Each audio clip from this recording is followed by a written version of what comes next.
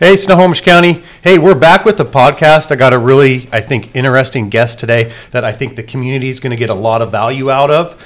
We are here to talk about everything drug-related in Snohomish County. We've got a lot of information to get out to the community. And the reason we did this today, or I wanted to do this today, it is in the top 3 of questions I get when I'm out in the community.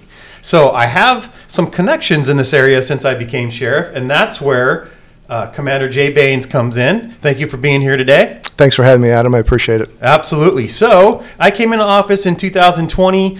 We worked through some changes, a couple tough years, and your position came open in 2021. Yes, sir. So you retired from the Everett Police Department after 31 years of service, which is fantastic, and decided you want to kind of finish your career at the Snohomish Regional Drug Task Force. We just debated what that acronym stands for, but the Drug Task Force.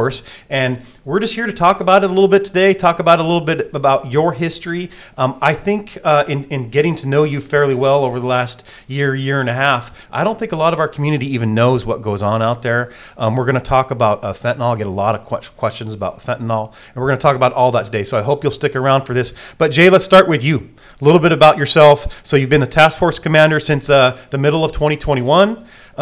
You took it over from there. You kind of hit the ground running. You had some time there anyway as a sergeant with the Everett Police Department. But kind of tell us a little bit about your history. Sure. Adam hired me in June of 2021, took over the Drug Task Force as the commander. I had spent 15 years there prior to that as a sergeant with the Everett Police Department. And then, like Adam said, 31 years with Everett total, retired and took that job over. I've been there ever since. I really like people's personal stories and stuff. We won't get too personal, don't worry. But there's a unique part of your history that I'm interested in. I'm former Navy. I did my time in the Navy. You came from the military, but what's unique about your military experience? Yeah, so I kind of grew up in Missoula, Montana, working at a plywood mill, and decided to join the United States Marine Corps. Got into the Marine Corps, went in as a military policeman, did fairly well at the MP school, and got selected for Marine One, presidential security, had security for Marine One during a couple presidencies during Carter and Reagan. Spent my 4 years there, got out, went back home to Missoula, took my job back out the mill, was married at the time, had a couple kids.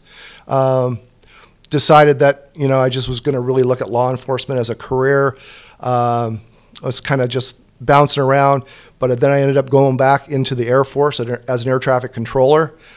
Spent a couple years active duty in the Air Force, and then started doing my one weekend out of the month in Spokane at Fairchild Air Force Base.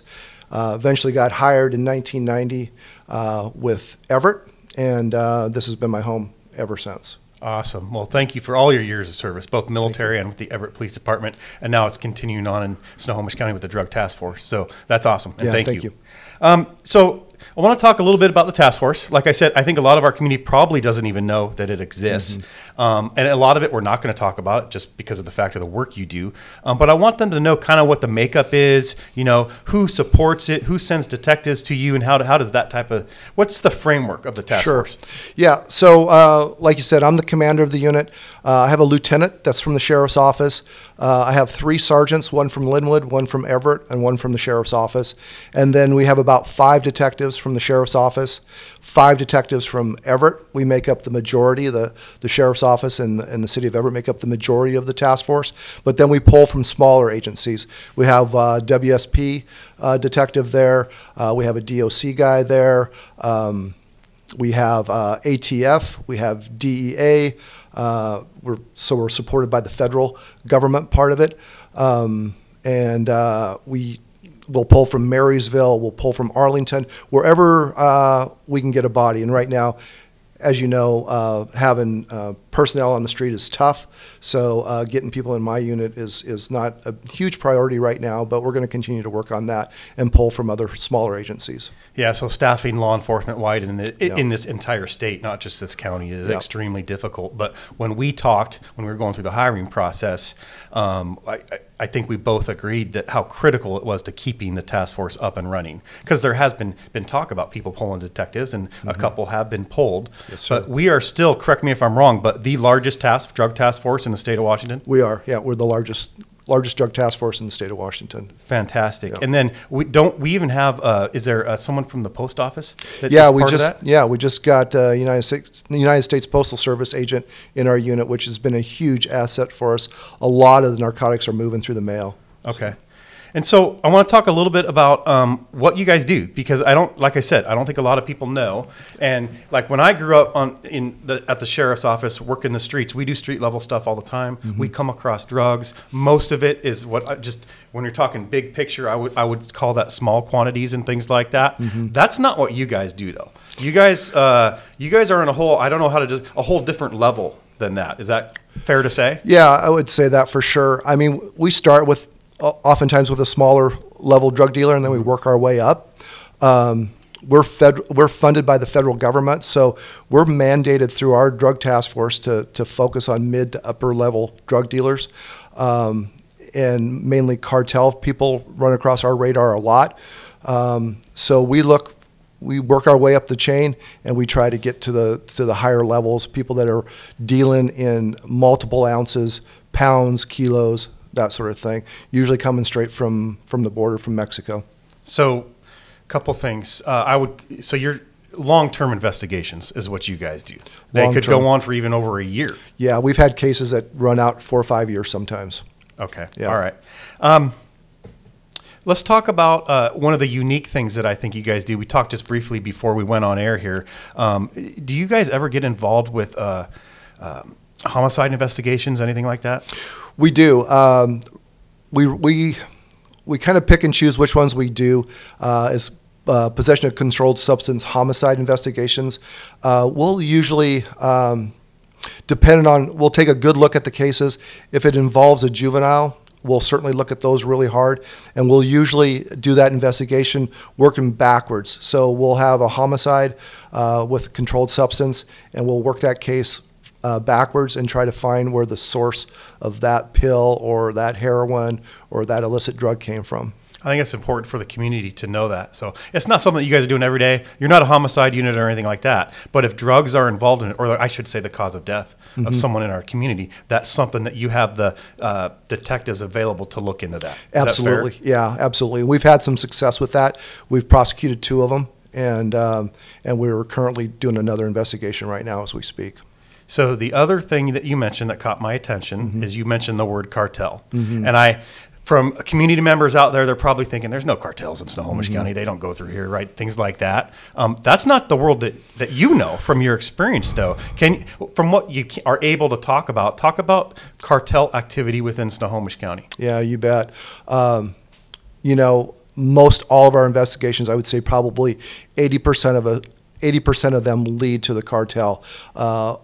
It's no secret that most of the drugs come across the border from Mexico, mm-hmm. and there is a huge contingent of cartel in Snohomish County and Washington, and frankly throughout the United States.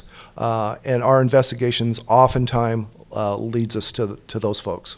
So so we're talking, Snohomish County specific, mm-hmm. but you guys branch way further out than that, right? Your investigations can almost literally take you anywhere. Is that fair? Yeah, absolutely. Anything that's got a nexus to Snohomish County, we'll investigate that drug investigation. And if it leads us to California, Arizona, Georgia, we'll follow it up and we'll stay with it. And that's frankly why we partner with our DEA and FBI agents, because they give us that federal latitude to go into other states and do our investigations. All right, I'm going to switch gears just a little bit. Another very question I get often out in the community, or we hear on the news almost on a nightly basis anymore, the word fentanyl. Mm-hmm. What is it? How is it used? Is it prevalent in Snohomish County? So let's talk about fentanyl for just a couple minutes, mm-hmm. so the community can have a better understanding of both what it is, how it's used, and the dangers about it. Sure. Back in early 2000s, OxyContin was kind of the drug of choice for kids, and it was a prescription pill, and the pharmaceutical company reformatted that so they could no longer smoke it, and fentanyl, powdered fentanyl, pure fentanyl, has taken over, and it comes from China, comes from India, and usually the pills are made either in China or Mexico, and they're transported up here in various ways. And now, because you can smoke those pills or you can crush them up and snort them, it is really the drug of choice for the addict who used to do heroin or was on OxyContin. And so now it is the drug of choice for most people, and it's frankly all over the world, not just in the United States, but it is prevalent throughout the world. So when people use the term or hear the term M30s, that's what they're talking about? Yeah, so M30s, they're counterfeit M30s. They've been made in a clandestine lab, and they've put fentanyl in there with other cutting agents. And just to give you an example, 2 milligrams of fentanyl is a lethal dose. So they try to put 2 milligrams of fentanyl in each pill, but because they make it up in a clandestine lab, there's no quality control over it. And I kind of use the analogy of making a chocolate chip cookie. Ideally you'd want to put maybe 7 chocolate chips in a cookie, but when you go and bake it, it comes out and you've got maybe 12, 13 chips in that cookie. It's the same thing with these pills. You never know what you're going to get. So the margin of error is so extreme that you could get high or you could die. You don't know what you're going to get. And if you've got 7 milligrams of fentanyl in one pill, that's a lethal dose, and that could kill pretty much anybody. So with your experience, would you say, I don't know if you're a juvenile or it doesn't matter if you're a juvenile or an adult, and you're getting one of these pills anywhere from outside a prescription from a doctor, you're taking a chance. Is that fair to say? Absolutely. And just to give you a visual on that, like 1 milligram is like a grain of salt. So imagine, that you're trying to mix that up in one pill. And the other thing that I think is important, that there's also counterfeit Adderall and counterfeit Xanax. And so, it is not uncommon for high school or college students to take an Adderall, and maybe they got it from a friend, but if they don't know where that Adderall or Xanax is coming from, if they can't verify that it's from a prescription or from a pharmaceutical company and it's a counterfeit Adderall, most of these pills, Adderall and Xanax that are counterfeit, have some amount of fentanyl in them. And so I think it's really important for the public to know, and for the young adults to know, that if you're taking a counterfeit Xanax or Adderall out there to get you through a night of studying for your final exam, that pill could kill you. And it's really that simple. And I never really, I just never really thought about it before. But, in the last 5 or 6 years, it's been coming to the forefront that this is a real issue. Oh, it's here. It's every day I'm getting these questions. Yeah. I mean, and like I said, we see it in the media and things like that. Yeah. So we're talking about the M30s and the pills and things like that. Just out of curiosity, what's something like that cost on the street right now? It depends. And it varies, I'm sure. It varies from region to region, but typically it's about $7 a pill in this area, $6 to $7. Okay. Yeah. Fairly inexpensive. And I know fentanyl seems to be like the forefront right now. Back when I was a patrol sergeant, it was the opioid epidemic, which is all related. Yeah. But heroin was the big thing. Yeah. Is heroin still a thing out there? Yeah, heroin's still a big thing. Back in the day when we were working the road, Adam, it was crack cocaine at the time, and then it finally went to meth, because cocaine was so expensive, and then it went to meth. But back in the day, you didn't really hear a lot about heroin addicts. They kind of kept to themselves, and it was just the explosion of the OxyContin that really blew this up. And now with the M30s, it's an epidemic. Absolutely, it's an epidemic, and it's killing kids. We had, since the first of the year, we've had 68 overdose deaths in Snohomish County. 37 of those have been fentanyl related. Goodness great. Yeah, in 3.5 months. Okay, and on that note, people are going to wonder, well, we're law enforcement, we're public safety, what are you guys doing about it? I just want to make sure the community understands that we've worked really hard to keep this task force together. Yeah. And I want to make it clear that this is not street level work. I've already said that once, but I want to repeat it. And that if you guys aren't here doing the work that you're doing, and you recover a lot of drugs off the street of Snohomish County, we're not talking 100 pills, we're talking 100,000 pills. That's the type of cases you do. But if you guys aren't doing your work, this work is not getting done. I can tell you that right now. There's staffing crisis all over the state of Washington, and it's not like if you guys went away, we're going to just all of a sudden start up another unit. It just doesn't work that way with human beings, right? So I just want to make sure that's clear with the community, the type of work you guys are doing. No one else is doing it. Yeah. We need you guys here. Yeah, absolutely. You know, in 1988, like I said, we established the Snohomish Regional Drug Task Force, and I know you and Chief Templeman, Chief Nelson from Linwood, very, very committed to this unit. And you know, like you said, if we weren't doing this, nobody else would be doing it. And I kind of equate it to kind of a bit of a football game, and we're the referee. You know, we see a foul, you know, we throw a flag, right? And we're trying to keep a lid on it, but there is a lot of drugs out there, and there's a lot of work to do. And you know, we're going to continue to do that and do really quality investigations for the community. Okay, so Jay, we've talked a lot about fentanyl pills and stuff like that. Something I think it's important for especially the parents at home, not just parents, but the entire community. What are some indicators of drug use in kids that parents that we're just not familiar with this? What could they be on the lookout for? Sure. One of the common ways of using fentanyl pills is to smoke it. And so the way they smoke it is they'll put it on a piece of tin foil, you know, about a 6-inch piece of tin foil, and they'll put some sort of heat source on the bottom of it, and they'll use either a glass or plastic tube, and then they'll inhale it through their mouth. And so parents should be looking for a roll of aluminum foil in their house, burnt aluminum foil that's got black marks on it. And obviously, you know, if they're doing heroin or something like that, syringes are something they want to look for. That would obviously be pretty obvious for them. But that is for sure is what they should be looking for is aluminum foil. So say if there's a parent out there in our community and they might have some suspicion and they find in their kid's backpack both a new roll of foil and some old foil. If the foil has black marks on it, it's not from the barbecue. Are you safe and say, I mean, well, I remember when this first hit the street and foil it was all of a sudden everywhere. It happened, it seemed like overnight. Yeah. But would it be worth a follow-up question from parents if they find something like that? 100%. No doubt about it. Okay. Yeah. Okay. We've talked a little bit about kids and how we can protect them and what to look for. What are some names that kids are using for this stuff? Yeah, they're usually like when they're texting their friends or whatever, they'll say blues, M's, 30s.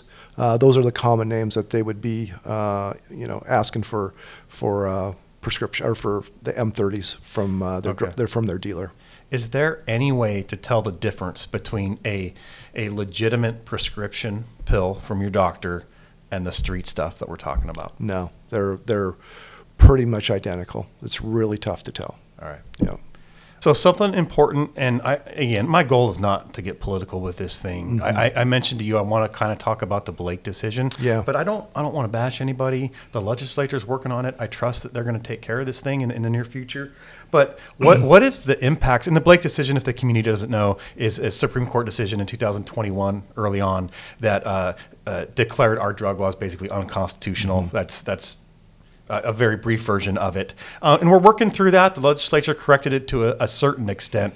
But I don't want to talk about that part of it. I want to talk about from that decision and what we're trying to work out with the legislature, what have you seen at the real life impacts for people? Yeah, I can't tell you how many times that I've spoke to addicts and heard it on the news, heard it on the radio, that basically what it is 3 strikes and you're out. You can be in possession of controlled substance 3 times before you have to face a criminal charge on that. And addicts will tell you, recovered addicts will tell you that if that law was in effect when they were doing their drugs, that they would either be dead or they'd still be doing drugs, because basically there's no penalty for them and they can do it 3 times before anybody charges them with anything. And it's a real shame, and I think it's unbelievable that they can't get help when they need it. It is, and it's just something that, we see the worst side of this. I think you do definitely.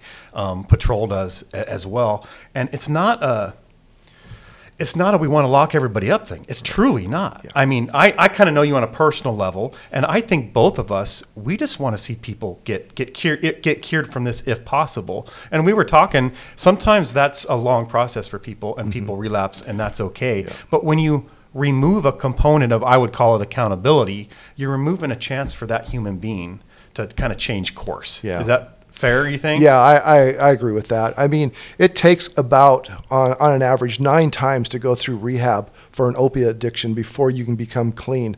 And these addicts will tell you if they were locked up and they had an opportunity to detox, 3 or 4 times, that it would help them succeed and get clean. But now the fact that we don't even charge them. We contact somebody with controlled substance. We write a piece of paper, we let them go. Contact them again, write a piece of paper, let them go. This happens over and over again, and they don't have an opportunity to go and get locked up and get clean.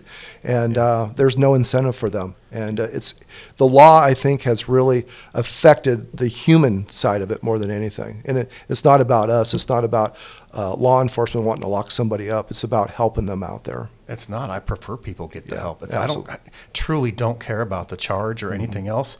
It's about, getting people help in our community, because like I said, we see the worst of this stuff. Yeah, absolutely. People strung out, we call that on the nod, with heroin. Yeah. It's horrible to see that. And it's just, when you remove that accountability component, it's just one more chance. It's just one more chance to get that person some help. Yeah. At least, and I know there's different varying opinions out there, and they're all honorable and respectful, but it's just, you remove that accountability component, it's just a chance for that person. That's the way I see it, an opportunity, a chance. But anyway, so thank you for being here today, but I want to end on kind of a fun note. I think it's fun. So when I first met you, you were a dog handler with the Everett Police Department. I had just got into K-9, so I kind of looked up to you because you had been doing it quite a while. I was the brand new guy, and as everybody knows, there's a long learning curve to the world of K-9.